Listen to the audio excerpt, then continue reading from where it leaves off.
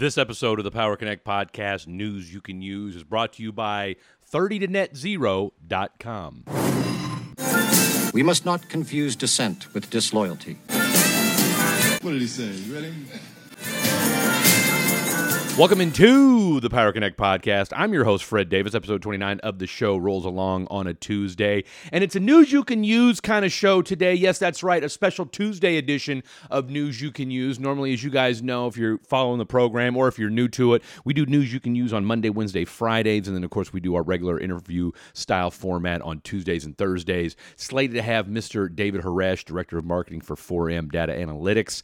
Today, however, the sound quality just not enough to get it done for what you guys have come to expect from the Power Connect from a Fred Davis production, and so we're going to re-record that. A good lesson learned, ladies and gentlemen, when it came to that, and so we're going to get that done, and of course, he's over in Israel, so a little bit of a time difference, but we're going to get that taken care of. So you will hear Mr. David Haresh from 4M. Stay tuned for that, but you just won't hear him today, because like I said, it wouldn't do him justice, it wouldn't do 4M justice, and it certainly wouldn't do you, the listener, justice for what you've come to expect quality-wise from the Power Connect. So without further ado, we're going to do a News You Can Use today. We've got 4 great stories on tap for today. As always, though, remember, follow the podcast, Apple Podcasts, Spotify. You can do it on the website as well, thepowerconnect.net. If you listen to us on Apple Podcasts, give us a 5-star rating. Helps with the algorithm. Listen to the entire show. You will be glad that you did. And, of course, as always, make sure you give us a follow on Twitter as well, at TheFreddyD. On LinkedIn, Fred Davis, the Power Connect. Check it out. Follow us. Let's make a memory, ladies and gentlemen. And then, of course, if you want to be on the program, if you've got news that you want to distribute to the folks in the energy sector, you can do that as well. Connect with us via email, fred@thepowerconnect.net, fred@thepowerconnect.net. All right, that's enough of all that. Let's get down to some news you can use on a Tuesday.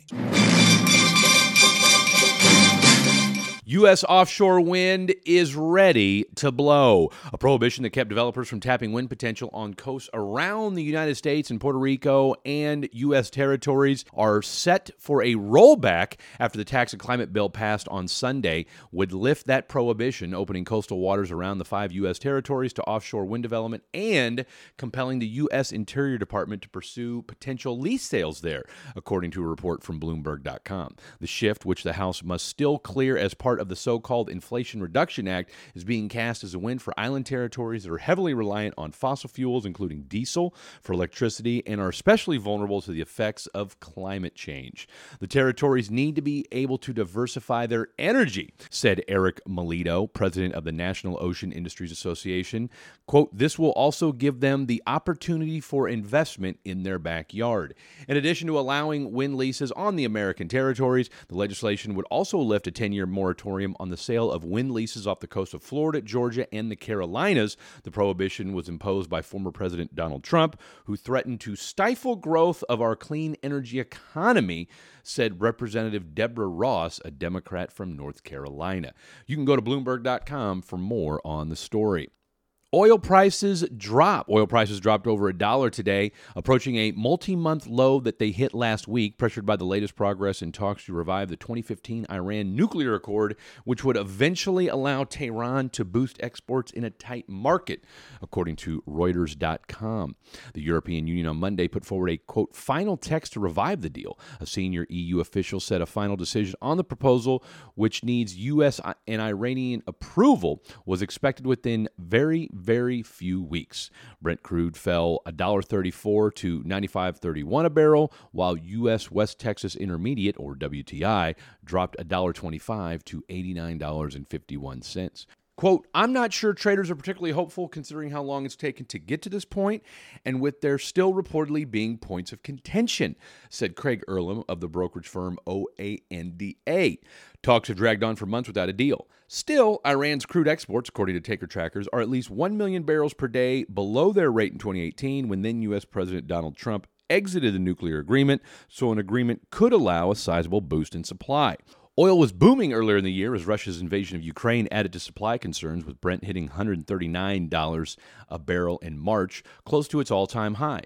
Fears of a global recession have lingered since. Brent fell as low as $92.78 on Friday, its lowest since February, as the Bank of England's warning on Thursday of a drawn-out downturn intensified fears of slowing fuel use. In China, the world's largest crude importer, saw its crude imports fall 9.5% in July, according to customs data. You can find more on the story at Reuters.com. Don't drink rainwater. Rainwater almost everywhere on Earth has unsafe levels of forever chemicals, according to new research from the University of Stockholm. Per and polyfluoroalkyl substances, otherwise known as PFAs, are a large family of human-made chemicals that don't occur in nature. They are known as forever chemicals because they don't break down in the environment. Their non-stick repellent and stain properties can be found in household items like packaging, electronics, cosmetics, and cookware. But research shows now that they're everywhere, including Antarctica. Safe guideline levels for some of these forever chemicals have dropped dramatically over the last 2 decades due to new insights into their toxicity. Quote, there have been an astounding decline in guideline values for PFAs in drinking water in the last 20 years, says Ian Cousins, lead author of the study and professor at the Department of Environmental Science at Stockholm University. Although in the industrial world we don't often drink rainwater, said Cousins, many people around the world expect it to be safe to drink, and it supplies many of our drinking water sources. To learn more about unsafe rainwater, go to euronews.green. Finally, luxury gets a wee bit more expensive in Canada. Canada's making the elite think twice before buying nice things thanks to a new luxury tax. The Select Luxury Items Tax Act, which will go into effect September 1st, will add a 10% tax on the full value of any Canadian purchases of aircraft and cars that exceed $100,000, as well as boats that exceed $250,000. These thresholds are in Canadian dollars and convert to roughly $78,000 and $194,000, respectively, in U.S. funds. The Canadian government has argued the tax will not only discourage the wealthy from purchasing emissions-intensive vehicles, but reduce inequality as well. Quote, some Canadians have lost their jobs or small businesses while some sectors of the economy have flourished, per a statement on the government's website. That's why it is fair today to ask those Canadians who can afford to buy luxury goods to contribute a little bit more.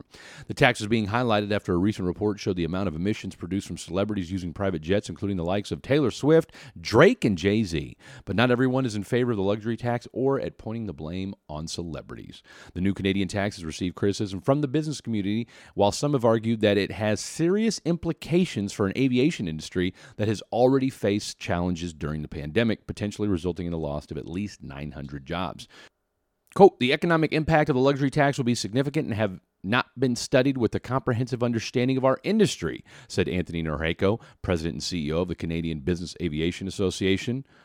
Also adding, quote, my feeling is that while I would prefer Taylor Swift make more responsible transportation decisions, shouting at celebrities on the internet is not in my personal top 10 list of policy levers, said NASA climate scientist Kate Marvel in an interview with Axios.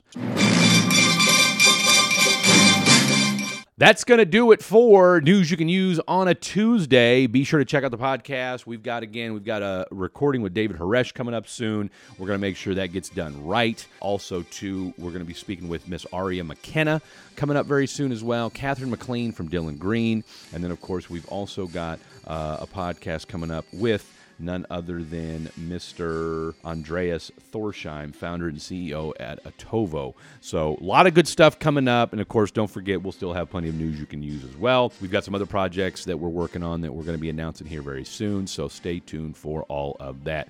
This has been News You Can Use on the Power Connect podcast, connecting the energy transition one conversation at a time.